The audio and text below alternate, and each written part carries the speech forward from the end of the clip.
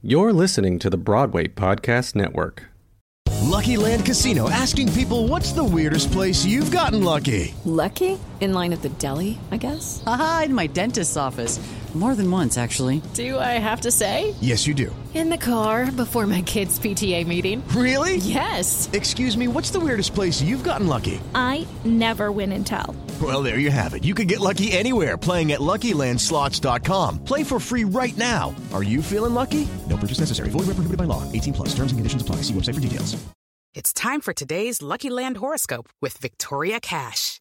Life's gotten mundane, so shake up the daily routine and be adventurous with a trip to Lucky Land. You know what they say, your chance to win starts with a spin.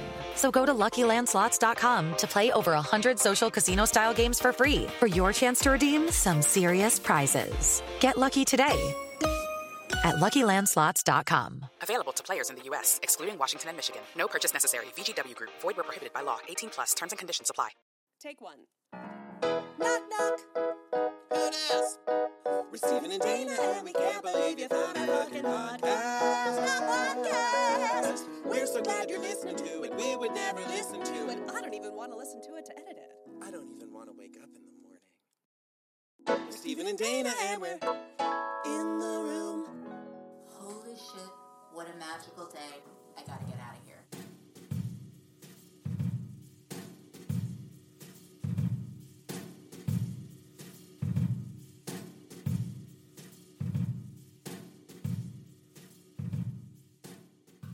Welcome to In the Room with Stephen and Dana. Hi, friends. Hardly recognized ya. This is the podcast where we... What do? We interview... Who? Gorgeous entertainment professionals who are wonderfully verbal. And you know what? We've never said that we're a theater podcast or a Broadway podcast. Mm-mm. We kind of do it all, you guys. And our guest today... Ooh, honeys, get ready for it. Because this has nothing to do with Broadway. Spoiler alert. Oh, yeah. Nary a show tune among us. Nary. We have industry professional in the house. Industry. But before we get to that, before we get to our very tender, one of my favorite people in the entire world, Stephen. We have not seen each other in a very long time. I see what you did there. It was very sweet and indulgent. It's called a bait and switch. So we are in the room. This room happens to contain a turtle named Colin, so he'll be splashing around in the background. So that is our ambiance for today. That's what I would look like if I were to try to swim. Really? Yeah. Well, then swim all the time, because that's adorable. Wait, no, we should introduce you now, because we saw some shows together while you've been in town. Mm-hmm. There's Pride that we did together. Oh, my God. So I think we could introduce you. Please, ladies and gentlemen. Absolutely. From the coast, Hilary Levitt. She's clapping for herself. I'm a producer. Look at that grin! But also, just like you talked about a bait and switch before, you made some sort of suggestion this wouldn't be about musical theater. And not to spoil who I am, but I went to school for musical theater, so... Spoiler alert! Oops. And we saw some shows. Well, lead the way. Alright, so, the reason why you're here is because you do have quite an arc. You did start in theater. Yeah. And then you somehow fucking found yourself in TV, and now you're running TV. So, we'll get to all that. But we did see... I manufacture television. You are television. We saw some shows. Yeah. We saw What the Constitution Means to Me. Yeah. You want some hot takes? Loved. It's the only play I've seen of the season, and I can say without a doubt, it should have won the Tony. Without a doubt, and I will fight anybody. It is important. It should be taught in classrooms. It is a profound piece of work, and I will truly... I can't imagine anything else this season, based on what I know. Not talking about quality, but just talking about importance and form. It is a very important piece, and I hope everybody gets to see it. And I if there is not a streaming service already vying to tape it and put it on as if they would a comedy special. Yeah. They should. That or PBS, if they do it for great performances. I just don't, like, if they're putting on, comedy specials all the time, I don't know why that wouldn't be filmed as it is, not reconstructed or anything, as is. It should be accessible to everybody. It is an incredibly important piece of art and so evocative of this time and this culture and the conversation, and it's really important, and I loved it. And how hot is she? I walked out of that theater, I'm like, oh my god, like, I want to propose marriage to you immediately. I believe what you said to me in the middle of the show was, God, I'd really love to fuck her.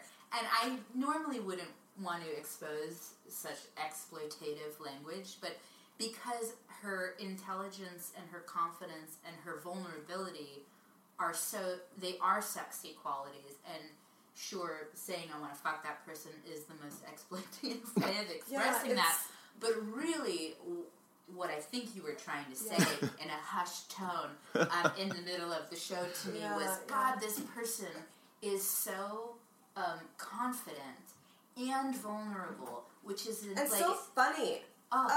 Yes, but I think vulnerability is often forgotten in the conversation around sexiness, but it isn't. It's inherent. It's essential. It's essential to be open, and she is. So, yeah, I'm with you. And that was one show that we saw. That was one show that we saw. And what do you say after that? That's what theater was born to do. It's transformative. And what I also love about, obviously it's a one-woman show there's other people involved, but but she's talking to you. It is engaging. It is breaking the fourth wall, and there's so much to be said about proscenium-based theater that I think that I love that. But I do think that we are at a time culturally and anthropologically speaking where truly engaging the audience is really, really important, which is why we're seeing an uptick in podcasts and true crime and documentary. We as an audience and as a people, as societally, are looking for ways to connect and engage with one another and go, oh, you feel that too, and so I think, because we were talking about this the other day about, obviously the play that won Best Tony, The Ferryman, which I did not see, being very clear. But it's a traditional piece of theater. It's a proscenium-based piece of theater, and I think that's amazing. But I think it's important that art forms, rules are meant to be broken, and just because this is talking to the audience doesn't mean it should have some special award. It is just as much a play as anything else, but it is doing something that is a really, I think, interesting evolution of what theater can be, which is engaging me. Yeah, and it feels like she's doing something, like, breaking all of the rules a little. Like, it felt kind of dangerous. Mm-hmm. Like, ooh, this is good. This is getting me on that level. Yes. And I'm totally with you the whole way. And I cried 4 times, so... Yes! Spontaneous. Like, it wasn't actually a build-up. It was really... And you can see, I really don't know how she does it every night because it is so emotional, and it's constantly, I would imagine, for her proving to be more and more and more, I don't know. Cathartic? Maybe, no, I think... The opposite? Important, because, like, for example, the first time I cried in the show was, I think it's the third point she's talking about, like, Article 30, whatever, B. And just earlier that week was, obviously we're in a very, very terrible time in our country when it comes to immigration. And just earlier this week, that horrible image. Jesus. And couldn't be more timely. And having seen that image, we've grown so desensitized to imagery because it's all floating at us. And I saw that photo and was obviously horrified, but not driven to tears. Just like, holy fuck, it's crazy. But then when she started talking about it, and you put it in context of what this country could be and should be and was designed to be, like, in the same week of seeing Yeah. our entire country falling flat on its face on all the principles we've been built upon. Like, it's like if somebody kicked the foundation out from under us in that one image, and then her and I was like, and it blew my mind, and I just started bursting into tears, because really, just like she, as a child, I feel so inherently American in my principles and what we're founded upon. And so anyway, this is the longest way of saying, I think the show, it needs to be seen by so many people, because what she's talking about is so much more than literally the Constitution or her story, but just how much you're, as a kid, you have optimism about the world, and how important it is to actually maintain that optimism even when you see the realities playing out in a different way. That message is so important, and to be able to do that in a theatrical setting, I just think pushes forward the medium so much more than anything I can pop. That's why I'd say I will fight you to it, even without saying anything else, because I know for a fact nothing else is doing anything like that to the audience. And delivering it in a way that she did. It was a personal story. It looks like she's, or it feels like she's kind of turning Broadway on its head. Like, oh, I didn't know you could do that on Broadway. Yeah. Oh my God! Now she's doing that. I didn't know you could do that either. That's okay. Totally. And the end, not but, and she is entertaining you as well. Yes. And that is the biggest key. A spoonful of sugar. Totally. Makes the medicine go down. You must Trojan horse an audience. And if you told me that show was about someone like reading the Constitution, I don't know. But you just, the way you get me in there, and then God, it just is so much more impactful than a polemic about immigration. That show says more about where we are and what is important about our fundamentals as a society than any sort of play about like the immigrant experience. Like it's just you once you can put yourselves in those shoes, once you can hear the impact, it's just remarkable. And it's kind of crazy that she wrote it. Yeah. She wrote it. She did everything, and she's acting it. So like, stay away from Heidi Schreck, because she is on fire. Boom. She can do it all. Like God, Barbara, I want to fuck her. right? That was about me, not Heidi Schreck. That was about me. Tell us what you're doing now, and then we'll go back and start from little Hillary Levitt. Oh, Hulu Levitt. Well, what I'm doing literally right now is sitting in this apartment. Well, very recently you started your own production company. Yes. So I have a production company, which I do want to demystify that in a lot of ways, which is it's me, and because I employ myself, you have to create what is called an LLC or an S Corp for business purposes, and therefore I have a company, but that company is just myself. And this came by way of a career, about a decade-old career in television. I've worked at a studio and I've worked at a network, and but now I'm producing. And so the starting of a company wasn't necessarily the goal, but it is the means by which I can work. And so I have an exclusive television producing deal with Hulu, and my company is how they pay me. Fantastic. So what does that mean? You just walk around all day looking for talent? Hooking up writers and directors? That's how it goes. Yeah, so it can work in a couple of different ways, and I think if you talk to a bunch of different people about producing, they might give you different answers as to what that really means, and or how they go about their business. And I think, again, in a way of demystifying, I don't think that there is any one way to go about doing it. So I can only talk about what I do, and I'm very, my goal, and I've known this from a very young age, is to help people make their stuff. I do not harbor secret interests to write or direct. I think those are disciplines that, frankly, I don't have. I'm sure I could, no, I'm sure I can't. And, sure of it. And I feel actually very, I don't know if the right word is blessed or privileged or just something that I think it takes people quite a bit of time to find the very niche thing that they're good at or want to do, and I feel like I have known this for a very long time. I didn't that's so rare. Yeah, I had no vernacular for it. I didn't know what the word producer was. And, but I just kind of distinctly remember from a very young age going, well, I love film and TV. I'm going to work in it. But I remember I was in 8th grade and I know what seat I was sitting in, and it was like, they asking like, what do you want to be when you grow up? But we're beyond that age where you're like firefighter and like shit like that. And so I was very pragmatic. And if you know me now or looking at me, you're like, you must have been a precocious asshole as a child, because it hasn't changed all that much.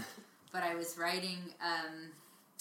Like, what I wanted, I was like, well, I know I wanted to work in Hollywood. That's what I thought it was. I didn't know it was a business. I didn't know an industry, just Hollywood. And I was like, well, I don't want to write. I knew that. I never had the discipline for it. It's like, when I don't want to act. And so I think I put director, because I didn't know what a filmmaker was at the time. And I didn't know what a producer was at the time. So I was like, well, the person who helps make all the stuff happen.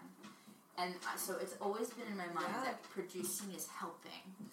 And then I started doing theater because I did not have a film or TV program in the Jersey Shore high school that I went to. You don't say. You don't say.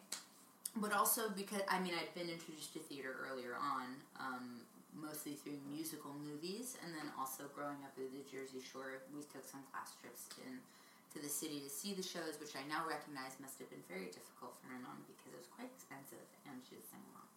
So thank you, Mom. Shout out, Max.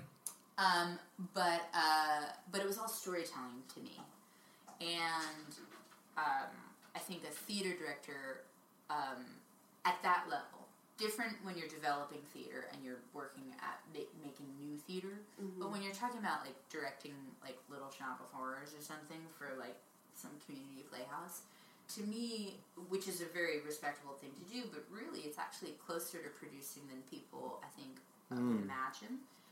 Because my job at that point is like, Little Shop of Horrors is what it is, or whatever the play, that's what it is. It's not, I'm not changing that.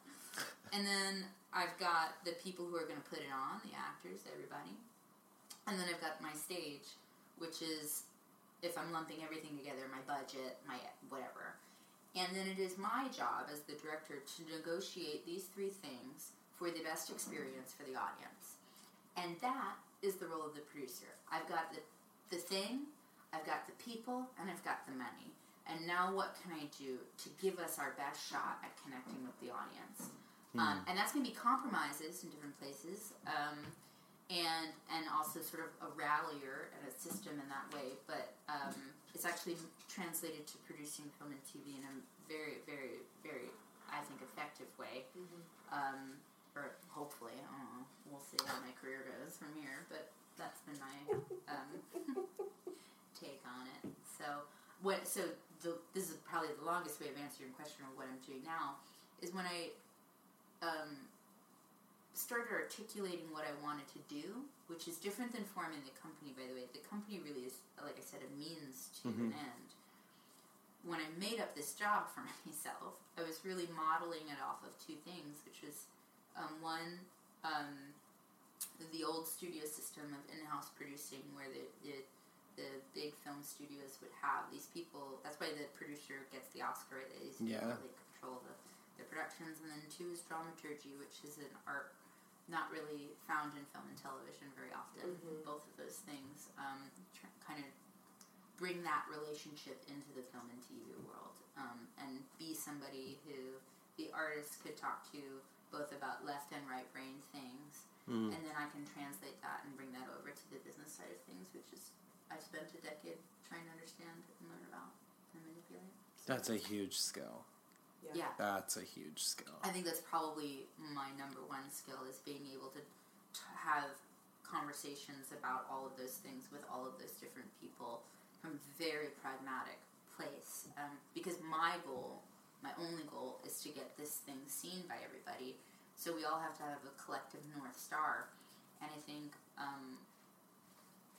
not to make this about theater, since this is not a theater podcast. It's not. Tell all of your friends. It's not a theater podcast, but I think I wish that everybody studied theater in school, in some regard, because what it teaches you, aside from, fabulous art, which is great as well, is communication and collaboration and the democratization of art. So when the curtain goes up, there's certainly bigger roles than other people, the lead actress versus this, whatever, but there's no more important roles. And that is really critical to understand, that you have the lead actress, it doesn't matter if the lights don't go on, and the choreography doesn't matter if the bench didn't come out, and also everything is equally as important, even if the roles are bigger or smaller. And then also that you just your resources are fairly limited, so everybody roll up your sleeves and sweep the sheds and kind of get in there. So there's so many practical skills you learn from theater when it comes to communicating with other people and building something that I think just translate probably to any business. We met doing theater up in Maine. We did. Summer stocky, kind of. Yeah. It certainly was theatrical. Yep. We worked, actually, it's really interesting, that place, or that experience. I was thinking about this weekend, or it's not a weekend, today's Friday, but it's the 4th of July holiday, so I was out, and I was out east on Long Island, and I was with a friend of mine who had very kindly invited me to his home, and he was friends with all these people from his high school that were all there. They've all known each other for so long. And my ex was the same way. She had all these friends from high school, at least these people that you've known for a long time. And for various reasons, I don't really have that. I don't really have a lot of communication with anybody I went to high school with. I don't live there anymore. My family doesn't live there anymore. Also, I didn't really come into my own in high school, whatever. But the point being that there's not very many people who have known me my whole life. And so even if all those people have grown apart from one another, which I'm sure that's true in varying degrees to all these people I was with, they have this context for each other for years and years and years that just has this comfort. And Quisisana, this place that we worked at, is actually my version of high school or college, because it was around the same time, so it's adolescence. It was our college years, so we're a little bit more formed. Yeah. But so many of us were like these weirdo theater people, and who had chosen to give up their summers of going home, which a lot of people do during college, to go to this place and essentially find ourselves. So, for as bonkers and wild as it is, of a place, I'm so grateful to it, because it gave me this thing that I was missing and I didn't really have. Yeah. And it is the people who've known me longest as the person I am today. I actually I'm quite thankful I don't know anybody who knew me. Well, you're welcome. You are welcome. It's really interesting. And that said, it's so specific that whenever we talk about it, I feel like there's a lot of people who are like, what the fuck are you talking about? Yeah, you can't. You can't really understand what it was. But for this space, it was like a Dirty Dancing type resort in Maine on a lake, so about an hour, 20 minutes from the coast. So we're inland, and it's a resort that, like Dirty Dancing, rich New York Jews come to in the summer. Or Boston. Or Boston. Just rich Jews. and maybe some others, but predominantly Jewish. And I am Jewish, so it was fine by me. You can say Jewish. I can say Jewish. And the variation is that they came for a week. It wasn't like they stayed for the whole summer. So actually it created this really interesting, speaking of Greek myths, Sisyphean. Oh my god. Quisisana is a Greek myth. Because, so every Saturday there would be guest turnover. So by the time you got to August, you'd really done this routine. A few times. And skin is crawling.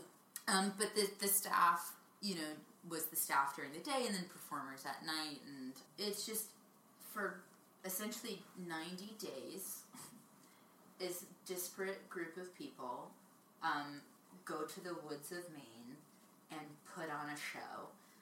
But are also like 18 to 22 for the most part. But then there were also, what was weird about it was it wasn't like other, I guess it's like a lot of summer stocks where you are bringing together all these different age groups, and I'd done other ones, so that you have this interesting like group, like age dynamic happening. But the other thing about Quisisana was it wasn't just a theater, so we were also mixing in like, I think like one of the pastry chefs was like working in Alaska, and like there was like random people, because it was also like really good food. Like they would actually get like really good, it was 5-star, like 5-star quality food.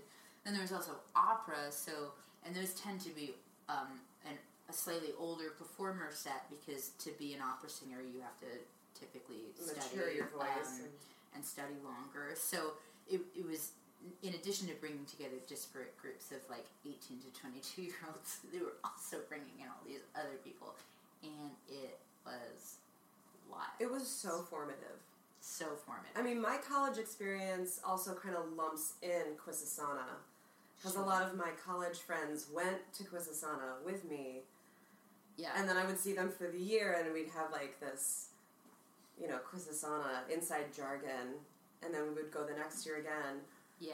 It was so fun. Well, and you had a lot of college classmates with you. Yeah. So the artistic director of this resort, he basically just recruited from his alma mater. So he went to Wisconsin-Stevens Point, he went to ASU, and then the woman who directed the musicals, who had gone to ASU, ran the theater program at Pace. So it was pretty much Pace, ASU, and Wisconsin-Stevens Point, to the point and where NYU and like Manhattan School of Music. Yeah, but I know more people from the state of Wisconsin than any other state, other than the ones I've lived in. I think me Yes, too. right. I think me I've never too. been there. We would come from all over the country to go to this little place in the woods for 90 days. I know so many of you. I've been to Wautoma.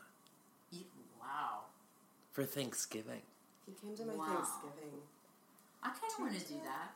Thanks. It was super fun. I'm coming, inviting myself. There's How room. It works. Anyway, it was very formative for so many reasons. And also, I think the 3 summers I had there were all wildly different. I think your first summer is an interesting thing. The second summer, I think, was probably the most informative in terms of the friendships formed. So that was a year, like a core set of our friends were all concentrated in that summer. Was that the Eric Harper? Eric and Adam. Jessica. Yeah. And then the third summer, I mean, this is just more personal in that my father had passed away just before going there. So it was a very different kind of summer for me. And I actually, read a few books that were, just by happenstance, some of the things that have sort of changed my life in a lot of ways. But it was a totally different thing for me. And, but I was very happy to ultimately be there that summer.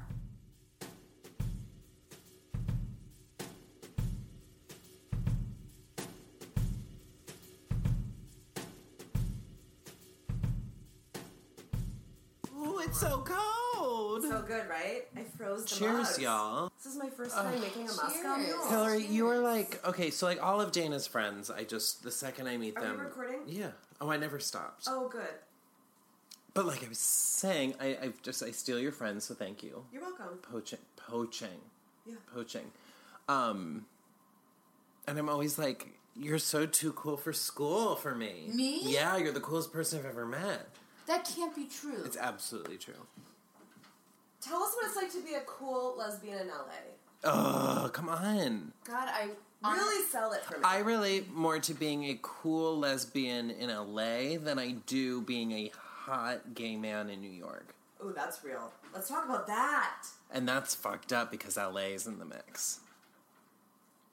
Oh yeah, we have to talk about... Well, you're from LA, so you have how you like LA. I do. I love LA, and in fact, you've caught me, so I've been here for a week now. Yes.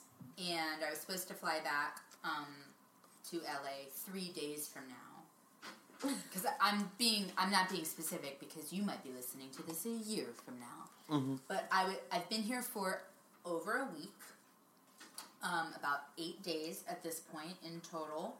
I'm supposed to fly back 3 days from now, which would be an additional 3 days to what I 11 total. Said. And I was coming back. I've been out in Fire Island and the Hamptons.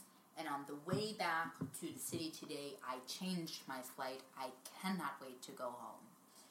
But also, you were here during World Pride. It's been very busy. It's very intense. It's very intense. And it was a trip I chose to do. Mm-hmm. I came for myself. I came for Pride. I came then and saw how close it was to 4th of July. And I'm so thrilled with all of that. I literally do not know how any of you live here. Well, you did for a long time. I know, and I truly believe, and we can talk about it individually if any of you would like, that living in New York DM her is Stockholm Syndrome. And that's what Elaborate. You sort of, unless you make a shit ton of money and have complete autonomy to do whatever you want, which is inclusive of getting the fuck out of here whenever you want. Yes. Got a nice house in the Hamptons or Fire Island or somewhere else, or you're bi-coastal, which a lot of people at that level of monetary freedom are. Unless that, you make an incredible amount of compromises to just survive here.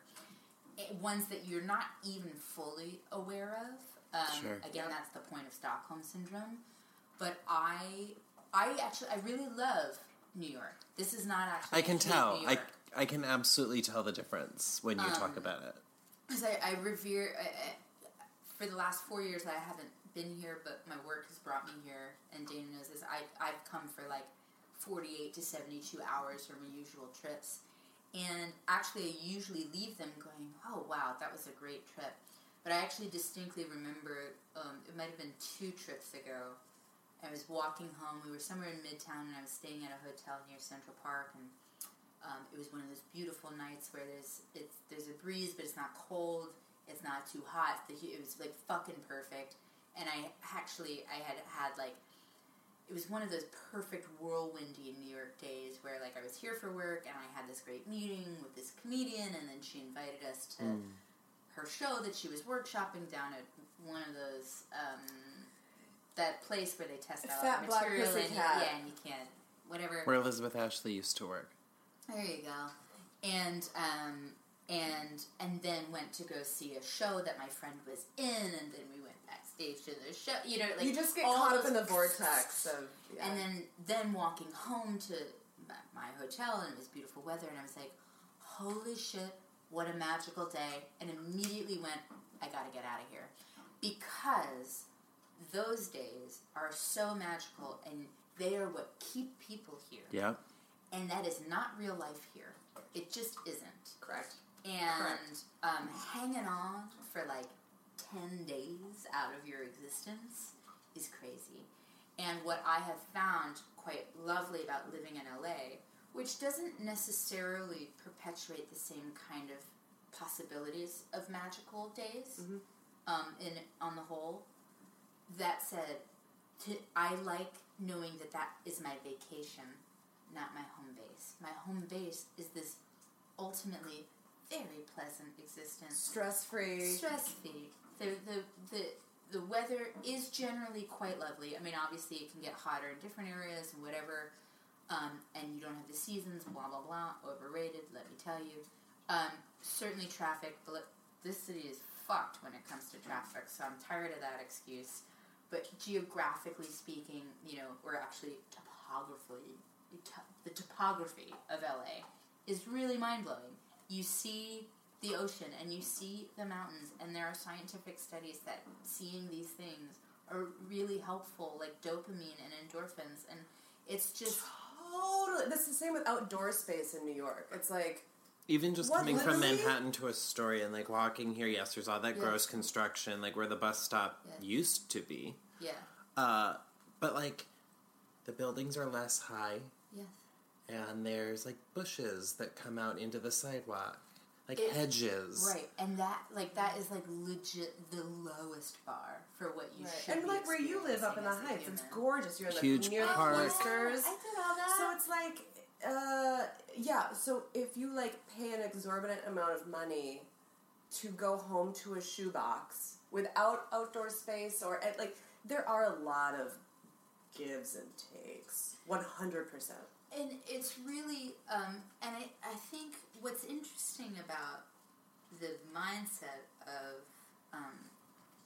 living in New York and having been in that is it's like a badge of honor kind of vibe. And I actually have always, I remember the first time, I'll keep this theater related if you guys want. Please the don't. first We're time not I a theater heard podcast. that the line in Company, I think it might be Kathy or whatever says it to Robert, says, you know, there's a time to leave New York and a time to come to it, time to leave it. Mm-hmm. And I really do believe that is true because I'm born and bred East Coast. I've been coming to the city since I was a kid. I went to college here. Like, I get it. But life is not this hard. And because life is already hard. What we do as humans... I mean, don't get me started. We could have a real existential Humanity, conversation. See you at the beer garden. But no, but literally, no. It's it's very real. hard what we do. I mean, this is we are truly like animals and evolution, and I could go real hippy dippy on this, and like let's go there with drugs and stuff. But it's already an emotional mind fuck what's going on. Anthropologically speaking, I think we're in a crazy time when it comes to communicating and connecting with one another and what that means, whether it's dating or working or just relating to human beings. So then to add on top of it, this city, which at its best is magical and at its worst, when you're at your worst, it's not... Terrible. It's just... I think that's what people... They like conquering it because it's a relentless place. But when you are having a bad day, this city is like, cool. Smells it. Like, smells you at the it's air. Knife, twist it. Mm-hmm. Whereas like LA, when I'm having a bad day, I'm like, okay, cool, but I can go like on a hike if I want, or I can go to whatever neighborhood I live in. Like, there's relief, or I have this backyard. Like, there's something that actually relieve me of the burdens of my day. Whereas New York, I can chase. It's like a drug, but I can't actually be relieved of my burdens. And usually, like, if you want to be anywhere on time for New York, you better just like casually go about it, because if you try and make an effort, cool, you're waiting for a train for 20 minutes in the middle of the fucking day. You know, it's I don't think it should be that hard when we already have so much hardship to go through. And that's some of the literal hardships that we are so privileged to not experience. I mean, like, literally, there are horrifying things happening right now. But also the human existence is one that is just, I mean, you said to, like, we could talk about what if being, I'm putting in air quotes, being a cool lesbian in LA. I don't know what that is or what that means. I'm not part of this scene in any way. I feel constantly internal, sort of like, who am I? I don't know anybody, like, all the time.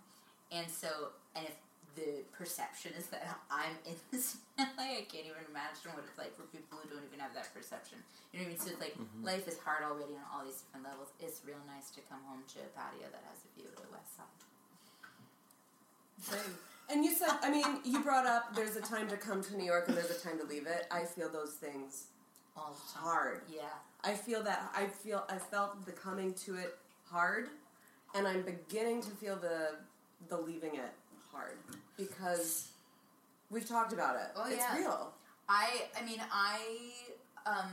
I'm probably an extreme case in that I always wanted to be in California because to me I associate it with my dreams coming true because I always wanted to work. Sure, and that's New York for me. I came from Wisconsin, so I didn't come from here. I don't have this is my hometown thing. Right, and that's why I might be an extreme example. I always had my eye on being out west. But I definitely, I think you probably saw this the last few years of me in New York, where I went from being like, because I got that vibe when I was a kid. I would see the Empire State Building, and like, whoa, like wide-eyed and all that. I do romanticize New York very much, but I definitely, it beat me down. And I do think that circumstantially, yes, it did matter that I was living in Park Slope and commuting to Midtown, and our offices, when I first started working at BBC America, were near Bryant Park, and that was lovely, and Bryant Park is really wonderful, though it's in Midtown, and then our offices moved to near Penn Station, and, swimming a salmon upstream. Honey. Oh, boy. I work near Penn Station. You're so right. Circumstantially, New York matters. They make all these subway ads for whatever, and they're like, street easy, where I work, where my friends live, and then there's this little middle part of the Venn diagram that's like, find your perfect place. Yeah. No, but here, I can tell you, living in Astoria, we are coming to you from my best friend's apartment. Drew Hollenbeck of In the Room with Stephen and Dana. They live right up the street. So I have this foundation of where I live also, you guys in the West Hollywood or wherever you have resided in LA. I would never live in West Hollywood. But, it's easier for, being in groups of, if they were, come over and they lived 2 stops away, No, I know. And so what's so interesting to me, tonight? Which is, because one thing I do want to drive home is this is not about New York versus LA. I think these cities are extremely incomparable. Mm-hmm. Yeah. And the things that are comparable are actually the things, I don't think people recognize just how eerily similar they are because it's life. It's not about the geography. So when you say 2 stops away and people complain about how sprawling LA is, I'm like, yeah, when I lived in Brooklyn, Astoria didn't matter to me. We would maybe meet in Midtown because we worked there, but you can't get to Astoria in Brooklyn. It's not happening. Yeah.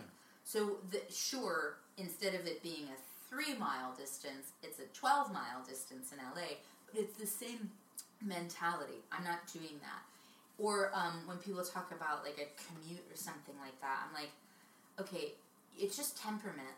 I am down with 40 minutes of traffic in my car listening to jams because I prefer that. Whereas some people, and I can't read on the subway because I get motion sickness. Yeah. So if you can read on the subway and that makes you happy, but it's still 40 minutes of and there's no AC in your car, your subway car. And the guy next to you is scratching his balls. Right. And there's a kid screaming. And some people want to be in the throes of it. For whatever reason, that floats your boat. Good for you. Well, it grinds on you after, 11 years living here. I do think that most people don't want that ever at all. But you convince, that's the Stockholm syndrome I'm talking about, where you convince, I still hear from a lot of people that the reason they don't want to live in LA is traffic. And I'm like, are you out of your mind? Again, not comparing things. You can want to live in New York, you can want to live in LA, but traffic cannot be the reason. 1, traffic here is heinous. 2, what is the difference between 40 minutes in your car and 40 minutes on the goddamn subway? There's none. It's the being responsible for your own transportation part. It's I'm going to have to grow up. It's the car payment. It's the gas. It's the... Sure, that lifestyle. There's definitely Like- and you can say that. I can't afford a car, I don't want to do those things. But to say traffic, I'm like, are you crazy? And also, I actually know several people in LA without cars. I know several people in LA who have chosen to, let's say, live in Culver City because they work in Culver City and they can actually walk somewhere. Just gonna say, the traffic thing is for all the extras you're doing anyway. Your day-to-day commute, you're not gonna live. No, just like you live near your friends. Like, it's literally the same things. It's just your preference and how you deal with them. I don't want to be on a subway car with a lot of people. And also, there's no novelty in it for me anymore. But I think it's just a maturation of sort of you understanding what you want out of life. And to me, of course I want adventure and New York. Like, I love New York. It really is not about New York versus LA. This is about a lifestyle. And I would like to live in a place that is generally pleasant. I don't think anybody would ever use the word generally pleasant to describe New York. They're going to use other magical words. Like, this is not a derogatory conversation. You say it's magical, it's like, it's hustling, and it's the... Invigorating, all these, the energy, it's infectious, all those things are fucking true. But when I think about, well, what would I like my home base to be, I'm not thinking, like, magic all-nighters. Like, I'm like, well, I'd really like the weather to be quite pleasant and have easy access to nature and grocery stores that can fit 2 carts down one aisle and, not have to plan my day based on what I can carry and all these little things that start to add up. I quite often feel like a donkey. I was like, this cannot be my... And I show up to places. I'm great when I wake up. My makeup's great. Walk out the door. Boom. Absolutely humid. 100% of the time. Look at me now. It doesn't even have to be summer. The winter is humid. I know it's gross. But also, let's not mince words. Your career is out there too. So you weren't so that's... Yes. I mean, I will say... Deal. Anybody who wants to work in film and television... Certainly on the producing executive side of the industry, you cannot be in New York. I'm sorry. Well, you described television. Nonfiction is here. Yeah, sure. A lot of nonfiction. And a lot of the talk shows are here.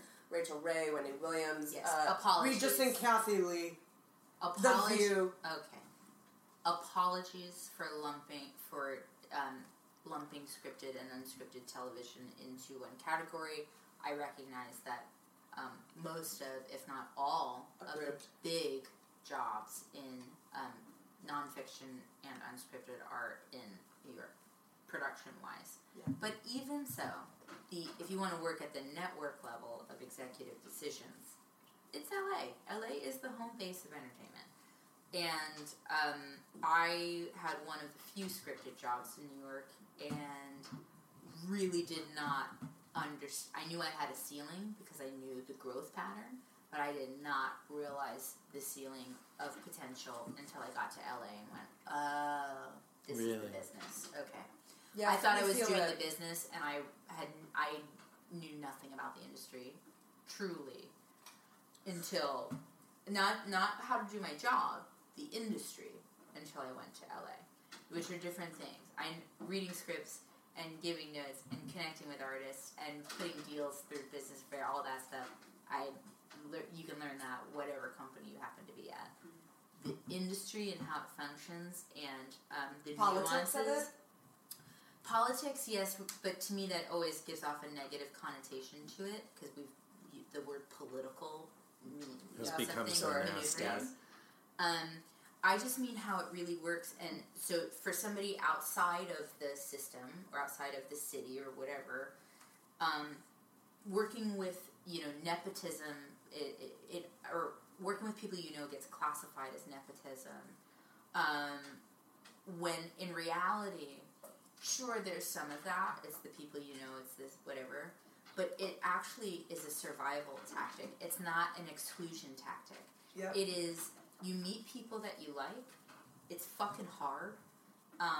it's an onslaught of material and information and money and pressure and time. And so, yeah, I do want to work with the people I know and I like and I'm friends with. And the reason I know them is because we're in the same goddamn city and I see them all the time. So it's not about exclusion. And I think being in New York, or being outside of the system, it gives off this vibe of like, you can't come in here because we're all giving each other jobs. No. Please come over here. We'd love to know who you are because we want to just be working with the people we just know. Need you. I need you to come accessible. to me. This is great because it's people who work in the industry in entertainment. The question is always, and people, you know, even like performers on Broadway, there are a lot of them who have migrated to LA, and that's like bonkers to me as someone who's just like, what? You were in Sister Act and now you're in LA writing? Like, what made you do that? I do want to say performing and the talent side of things are all totally different beasts in that it certainly requires your break, which is wholly and is not at all up to you. Yeah. In so many ways. So slightly different on the non-talent side of the game. But here, I'm actually like living proof of the difference between New York and LA.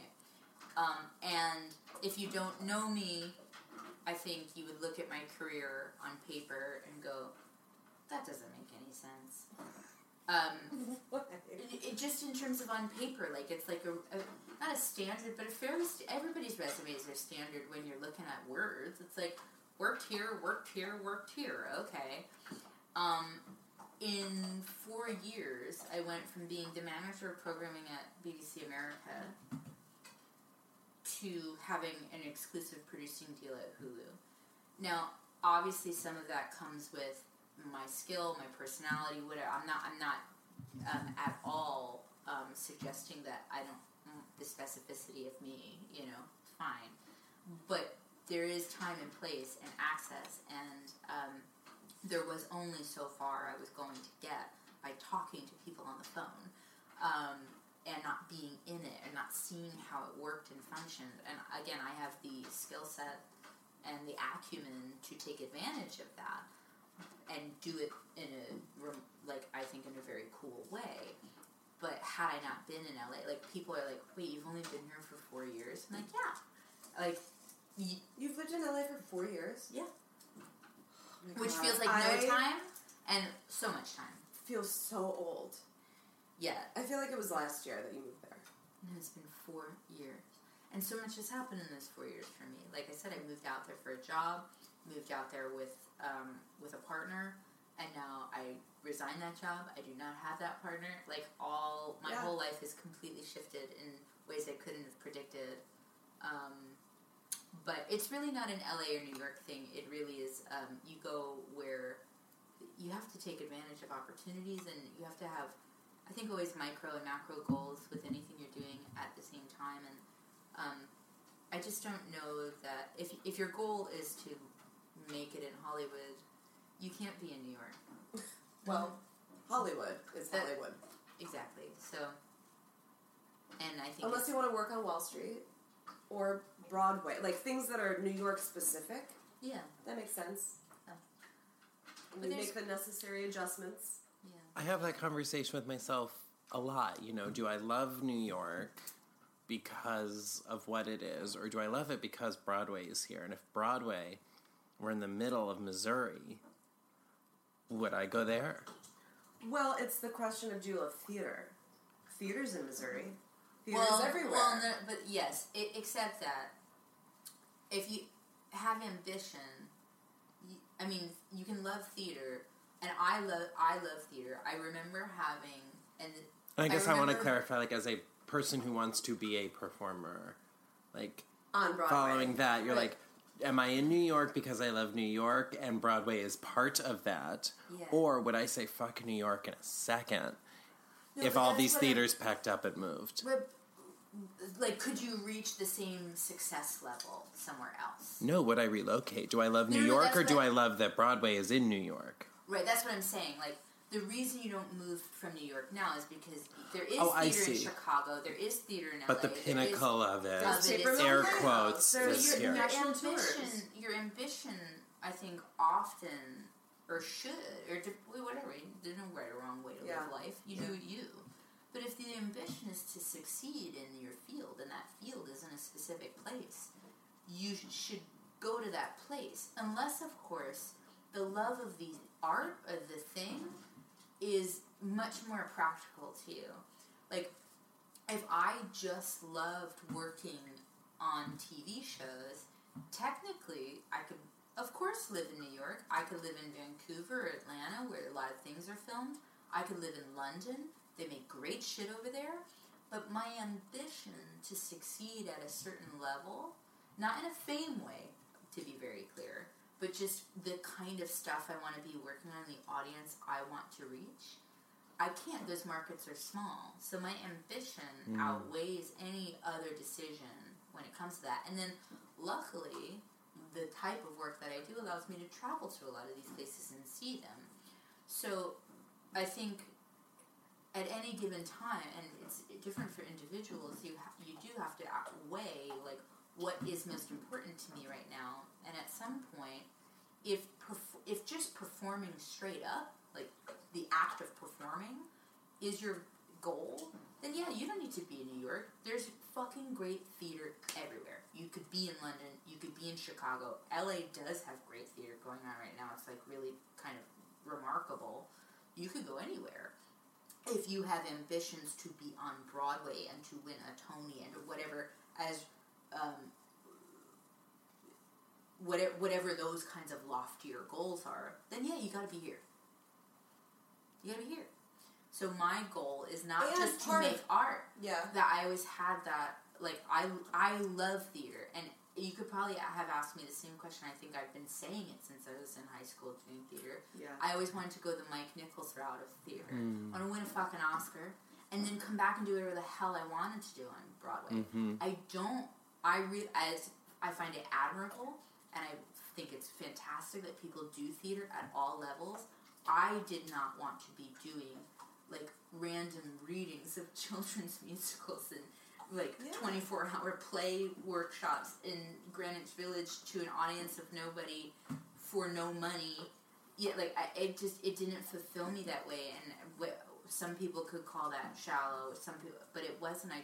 I really do want to talk to an audience. Mm-hmm. And I think storytelling is really, that's why, like, I love the idea of Broadway. I think you can reach a lot of people, and so that's why I'm saying Heidi Schreck's show, like, put it out to the world. Theater is so powerful. I miss the Rosie O'Donnell show. Well, this also makes me, like, unpin something I pinned silently, which is, like, there's this kind of the second wave of preserving theater and filming it more. John and I went and saw Kinky Boots at AMC. Yes! Mm-hmm. How was it?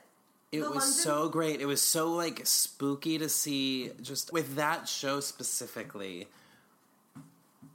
We've known so many people in and out of it, and we just kind of, we understand the timeline, and to see it with a whole bunch of people that I have never known, and to see them walk across the stage with that mug that I know is that mug because Tori Ross loves a prop. Mm-hmm. Like, that, it was kind of, like, out of body in that way. But what I came away with was how well it was preserved. Mm-hmm. How well that is now forever. That is time capsuled forever, and it is represented well. It's not a movie musical of Kinky Boots that is... No, it's honoring the theater. Whatever. It is filming... But also, the theatrical production. I love touring companies. Like, I like, theater should be done everywhere, for sure. So, but I've always wanted to work in the commercial art of theater, and therefore, it was not about not wanting to slum it in theater, not finding the virtue in doing theater at that level, because it does take time and time and time. It was really like, I think, me personally, will have more of an impact if I can break through over here, figure out how to get to a place where I can then come back to the thing that I love and do it at a level that's going to reach people. Mm-hmm. But we need both, like, both ways. We need both, otherwise... Totally. Yeah. And I will say, like, my love of theater is not nearly as deep as my love is for storytelling. So I have equal love for film, television, theater, whatever. Whereas, like, that's what I'm saying. Like, if your love is rooted in performing, right? When you boil it all down, what's left in the pot? You don't care where you're doing it. For me, my love is storytelling, and so storytelling to me, the whole point is the audience. So I need a wider audience. So I've never cared about what medium we're doing it in. I will adjust myself to work with the artist in that medium to help them tell their story. Loving theater is a different thing. I love theater, but it's not like in my bones. My bones are to help your them passion tell is story. not storytelling on a stage. Right. But though I love it, and I love the medium, and I would love to work in it. And it seems like you can't wait to do it. Oh my God. I would, in a heartbeat. But you're okay saying, so, in order to do that the way I want to, on my terms, I'm going to go do this first. Because I also love these other things, too. They're just as fun to me and important to me. So it really is a question for everybody. The clarity in your thinking is so mind-boggling. I've always known... It's not like... I just have always inherently felt I would be doing what I wanted to do. That's kind of the end of it. Like, there's no plan. Like, I didn't... it's funny, after college, which I went to school, my degree is in, like, musical theater directing, and I did do some of that after school, even though my dreams have always stayed the same, that I wanted to make movies and TV. I didn't, like, okay, graduate school, and then my plan is to move to LA. Like, I don't plan like that. And I've never believed in planning like that, because I've always just inherently believed all the things were going to happen. And that doesn't come from a place of privilege or a place of, what's that word when you... You don't feel like you earned it, you just feel like because you're you should... Yeah. You're entitled. Entitled! That's it. Entitled. Entitled. Entitled. It does not come from a place of entitlement. I didn't grow up with anybody in the business. My parents are not artists. I mean, they appreciated pop culture, introduced me to pop culture, for sure. And the nanny. My mom kind of looks like her. But none of it was handed to me in any way. It does not make sense. Like, oh, of course you'll go do this. I didn't grow up in the city. Like, it doesn't make any sense. But from a very young age, I have just known that I was going to do it. And I've never questioned anything to get there. But I've also never planned so far ahead. I think planning is crazy, because if you had asked if we were doing this a year ago, I would have been working at the studio and happily / unhappily, like, for various reasons, and now I have this whole other thing, and I would not have been able to predict it, and yet it is exactly right. And when I left school, like I said, I was, like, doing stuff, and I didn't have this plan to move to California or, like, work at an agency or anything like that. And then when I was temping, I got my job at BBC America through my temp agency. And of course it's the very thing I needed to be doing.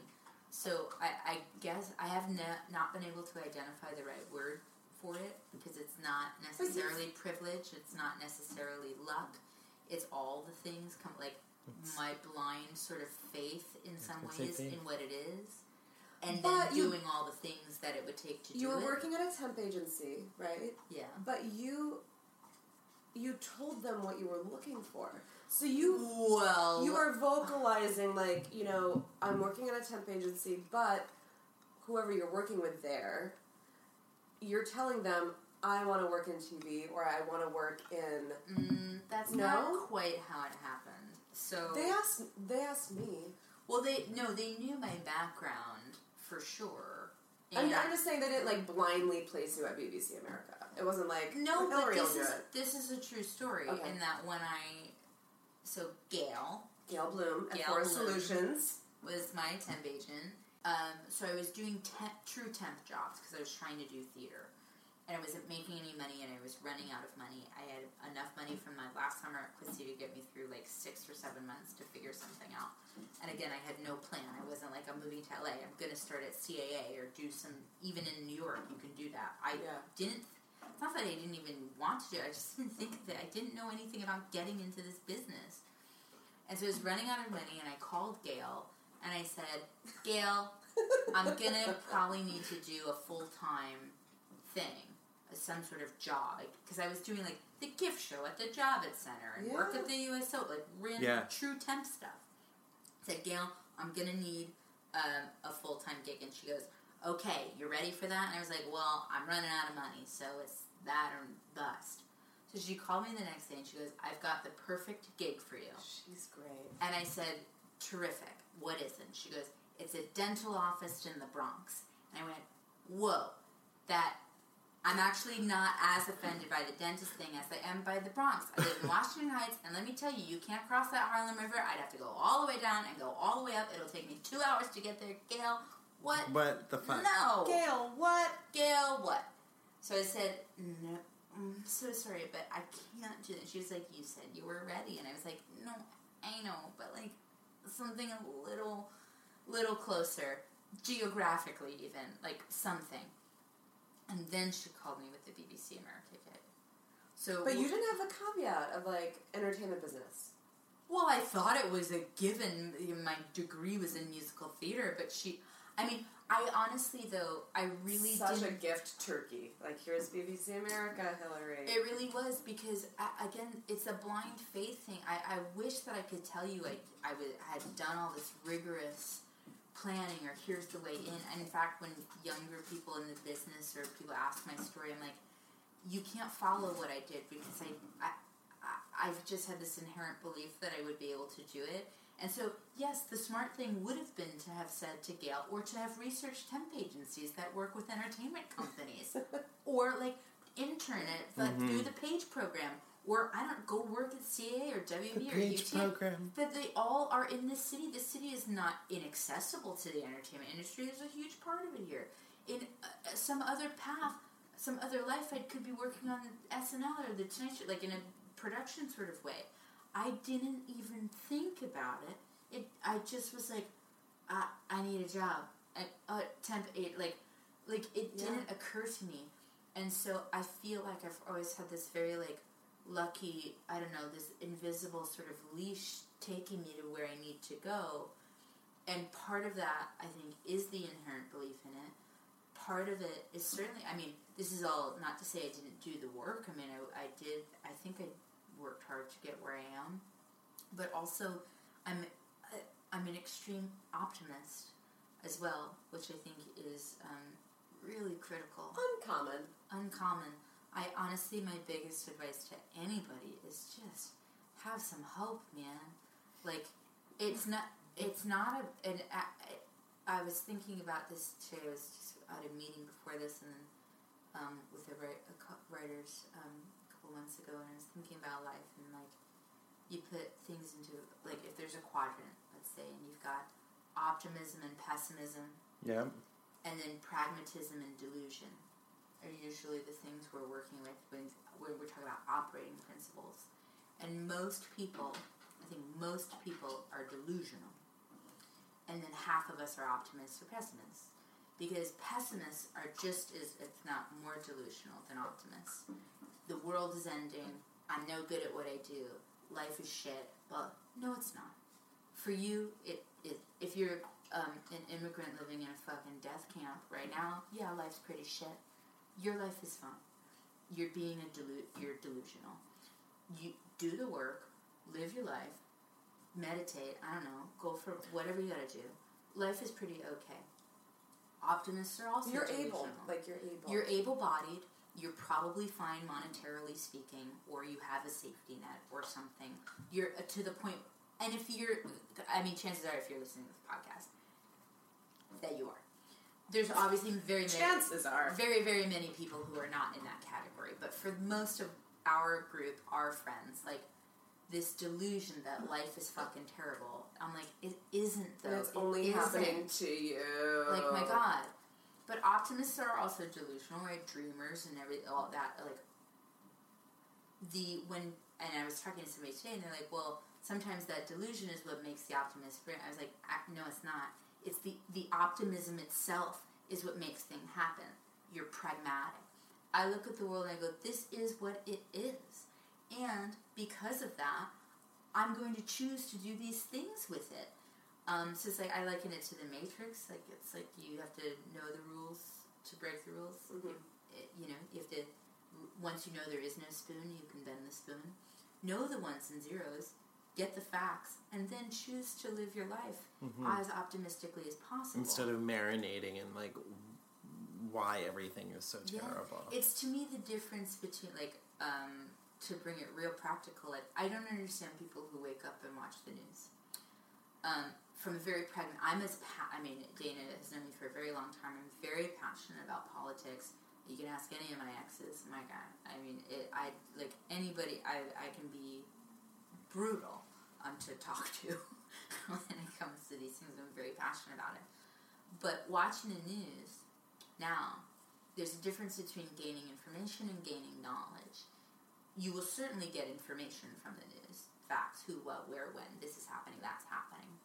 What I know to be true is that our country is certainly fucked right now, politically speaking, certainly leadership-wise speaking, lawfully speaking. All these things are fucking terrible. And I do not need the news to tell me that at all. I am not learning anything fundamental. Mm-hmm. So it blows my mind when I see all these people reading the 6 news. 6 a.m.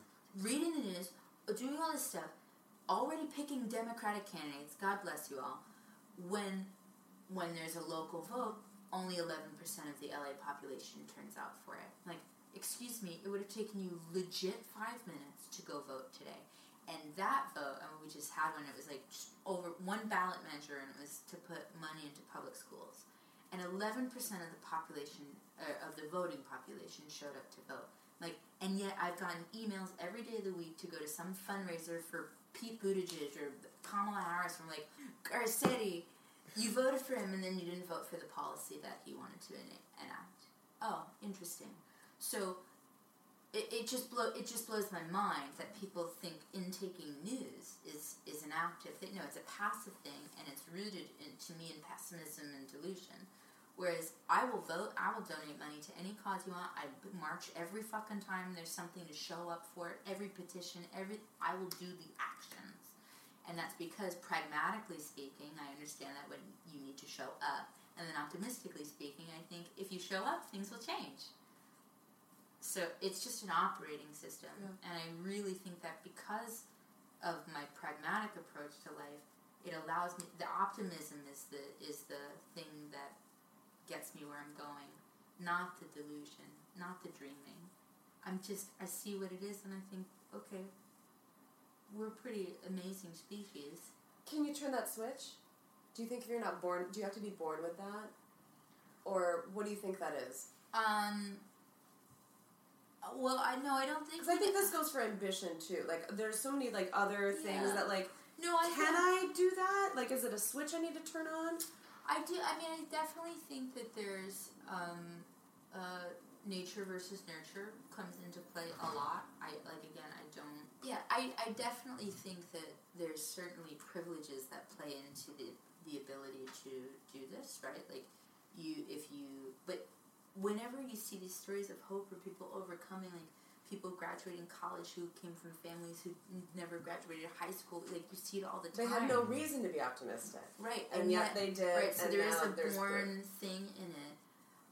But I also think that it's, like, for me, there's definitely, like, a fire in me that, and I don't mean that as a virtue, I mean, like, there's anger in me and, passion. Famously. Oh, she'll have to remind me. I try and put those days out of mind. No, I don't mean about any days. I'm just like, you can tell, like, you know, I know this. We all know this about you. Very fiery. And I think critically, like, when my father passed away, definitely some sort of like light bulb went on. Not immediately, and certainly not immediately, but the way in which I either chose nature versus nurture, also 50-50 here, and the way I dealt with his death and grief and the worldview on that and the things I educated myself to in terms of I really believe in Taoism. Like, I'm not a practicing Taoist, to be very clear, but something I really like about Taoism and I think is really important when you're trying to put the world in order, which is true of human beings. Like, if you think of your brain as a computer, you know, it's the most powerful computer on the planet. That's why we're trying to create AI, right? It's like a God complex.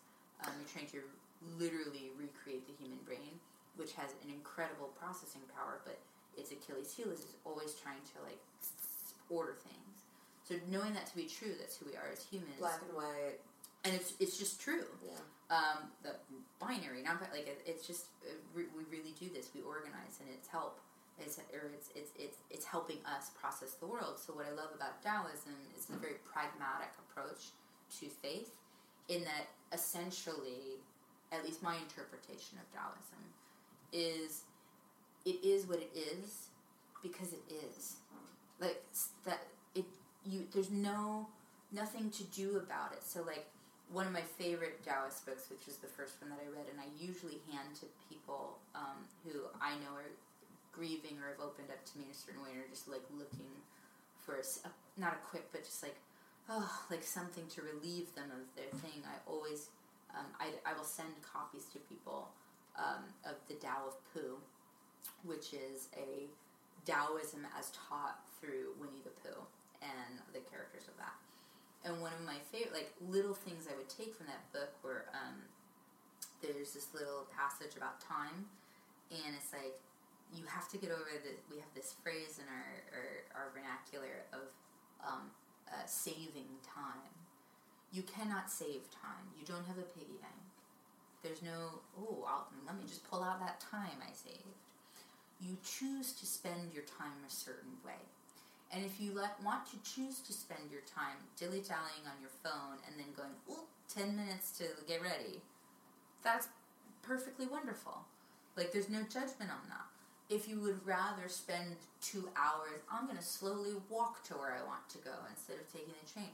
You're choosing to spend your time in one way as opposed to another way.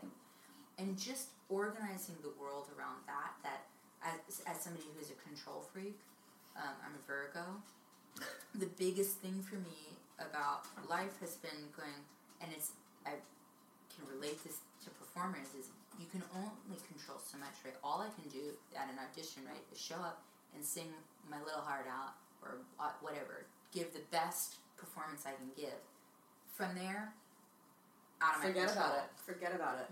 It could be they already cast the role. It could be you chose a song that reminds me of my ex. It could be your slot is at 12:30 and I want to eat lunch. It could be, so close, you're just not quite what we're looking, like all these different things. All you can do is do what you can do best. So as a control freak, it was helpful to learn at an early, I don't wish death upon anybody at an early age, but to learn early on the definition of no control, which is death. There's literally nothing you can do about it. Everything else, like, certainly relationships feel that brutal. In fact, breakups I've gone through have felt harder to me than the death of my father in some ways, because we weren't that close. Like, there's all these nuances to it. But it's so final. Sure, any person that I've dated or been in love with, those things could change at a drop of a hat. We could align once again and be together. Who fucking knows? Death, literally nothing I can do will bring that person back into life. So when you reorient yourself to control, it's an amazing way to walk through life. Because again, I love having information. I tend to be fairly forward with my feelings. Not because I'm some incredible, like, pillar of, like, I've got my shit together. It's like, no, you don't understand. I need to know the answer so that then I can operate based on that information. So, that's also rare. And people who would do that I welcome it. People are afraid of the answer because then it becomes an active role for you. Yes. You have to do something about it. So if I live in the gray zone, I don't say I like you, and I don't tell you that I like you, because then I can live, well, I don't know, you're living in the gray zone. If I say I like you and you go, I'm so sorry, I don't feel that way about you. Okay, now I can operate and go, well, I gotta get over this person, or I gotta win them over, whatever. Right. You can choose whatever path you want, and we can argue which way you should go, but it doesn't matter. You can make an active choice there. And in the best case scenario, they go, well, I like you too. Terrific. Okay, worst case scenario, you have the information you need to fucking move on. And that is really, really, so it's still all about control for me. I'm no better than anybody else. I have just as many control issues, but the way I use it is I need the information so I can control my part of it. Do you think that's different than vulnerability? No. Or do you think it's the same? I do. My gut instinct was to say no, clearly, because I said it so quickly. The intent is different, but it's kind of the same. No, I think they're the same thing. I think we could all do with a tremendous amount of vulnerability, and I think that that comes to emotional vulnerability, sexual vulnerability. I think, I don't mean this in any overt sexual way. I just mean if we were in a sex-positive society, we would not have Me Too movements. We would not need them. We would not need anything like that, because it shouldn't be this obvious, but talking about masturbation and that is different. Like, if the three of us consent to talking about masturbation, that is a very different thing than me going, Dana, I masturbated to you last night. Those are different things. And the fact that we're in a society that doesn't inherently understand why those are different things is because we're not in a sex-positive place. Everybody should just be open and free to talk about whatever they want. Consent, it always comes down to consent. Always, always, always. And you can't consent to anything if you don't speak up about what you want. During that Me Too movement, a lot of the conversation was around fear, right? Women are afraid to speak up. And I think that is true for some people. They are afraid to speak up from the actual fear of retaliation, fear of violence, fear of whatever. Well, we're not seeing it go well when you speak up. Right. Like, there's no... Yes, there's fear, so many actual practical fears. But I don't actually have that fear. And I actually don't think, I would say 50-50, the practical fears. A lot of the fear, for me, it wasn't fear at all. It was exhaustion. Because what happens when you speak up, particularly to men who identify themselves as feminists, I'm down for a straight-up misogynist because I can go toe-to-toe with you at all. I know where you stand, and you're a fucking idiot. For men who claim that they are feminists, when they say something, and you go, oh, actually, Joe, that made me quite uncomfortable, they then go, no, but I didn't mean it like that, I'm a feminist, no. And you're like, cool, so now this is about you. And now I've got to explain to you why, no, I think you're cool, man, but I really just didn't want you to say that to me. I'm tired of having to explain. And had you just said, oh, okay, cool, I won't say that again. Okay, great. I wouldn't have thought anything of it. I wasn't commenting on your entire profile as a person who loves or does not love women. You have now made me have to explain that and make you validate you as a feminist. That's crazy. And I think so there was fear, for sure, practical, pragmatic fear that a lot of people went through, and certainly direct victims of some of these very, very, very terrible people. But the microaggressions or the harassment that people feel on a day-to-day, and this is not about just women, this is anybody who's felt harassment, it's about what happens when you do speak up. It's not something pragmatic, it's like mental exhaustion. Like, there were times, like, and this is just true of the industry, so I'm not calling out anybody specifically, where you're like, why do I feel like a broken record saying I think we should hire more women? All of a sudden, I feel like a broken record. That the exhaustion of that, it's like, so you just are like, I'm not saying you guys aren't feminists for because you haven't thought of it, but as the woman in the room, I'd like to say that. And then they'd go, of course, the pool, and you're like, okay, never mind. Like, and that's what I think has happened to half the conversation is, never mind. Yep. It's not worth my time. But enough about me, let's talk about you. What do you think of me? Question number 1. Yes. What was your first impression of each of us? Okay. No, I think it's hard to, like, I find hindsight to be quite difficult and not create a commentary, but I feel like when I first met you, you might have had a very large bag with you. It was back in the purse days. Like a very large purse. And that you were just very kind and open, like an immediate kind of intimacy that you create with people, and I think that's a really wonderful. There's been a handful of people I've met in my life, and this might be so wrong because again, it's just a first impression. I'm trying to put myself in. People I've met in my life where, like, I think most people are like, you're not my friend until I get to know you, and then you're my friend. And I've met a handful of you special people where you're my friend until you prove not to be my friend.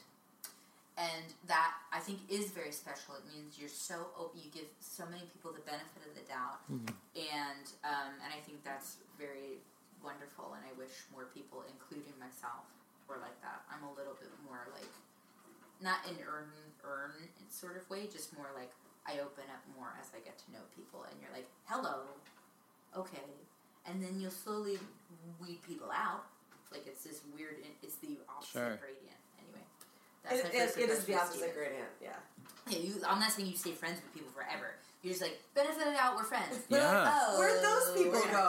Oh, I've had jury duty. I get innocent till proven guilty. Yeah. And most people are the other way, so I think that's very special. And again, a large bag.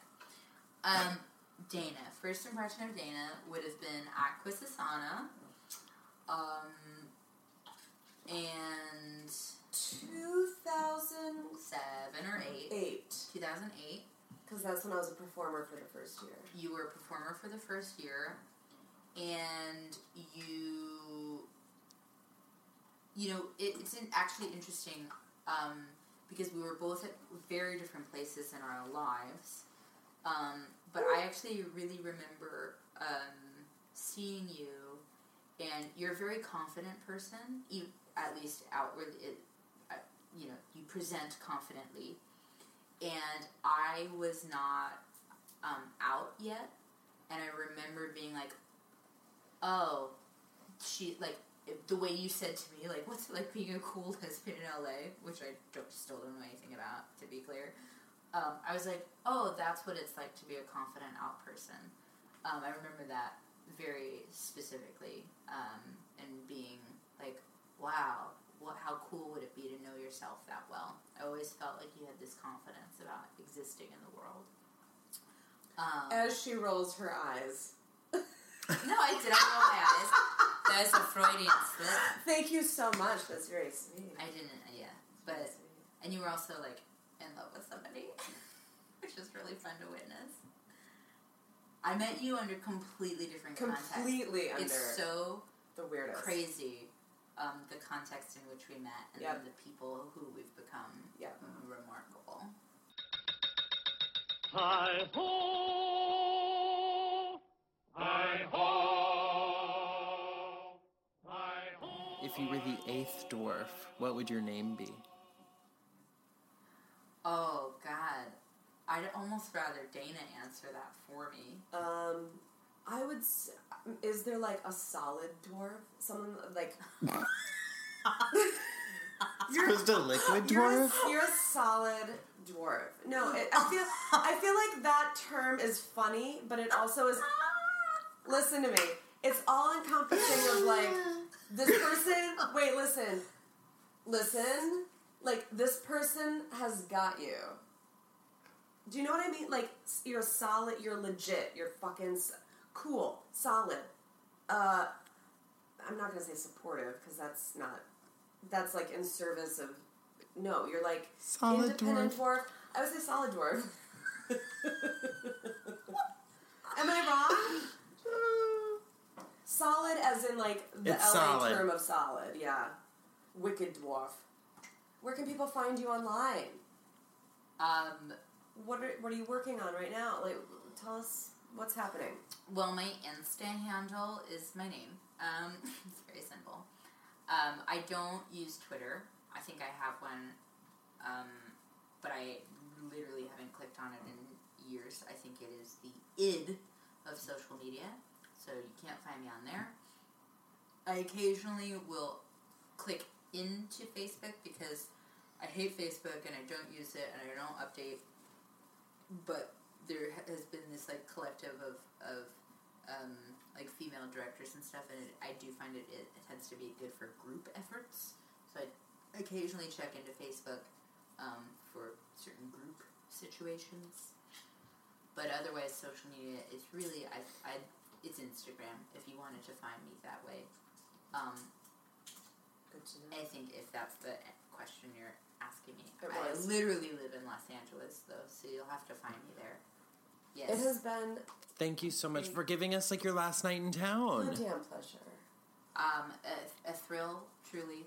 This is probably what we would have done anyway. We Yes. just would have been not with these microphones Yes. sitting in Yeah. front of us. Yes. And now we're gonna have some dinner and like talk off mic. Talk off Really get into the nitty gritty. because the world isn't binary, everybody. Speaking of binary, bye.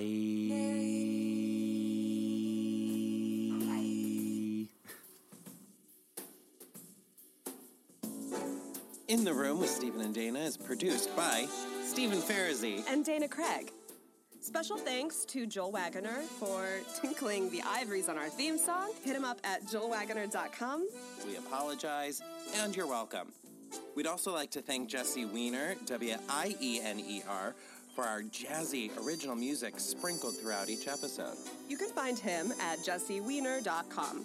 Last but certainly not least, we'd like to thank Kevin Thomas Garcia for taking all of our ridiculous photos. You can find him online at ktgnyc.com.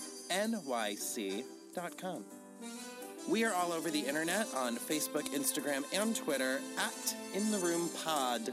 Follow us, like us, share us, pimp us out. And don't forget to subscribe to In the Room Podcast. We everywhere, so subscribe. And thank you so much for listening. Thank you so much.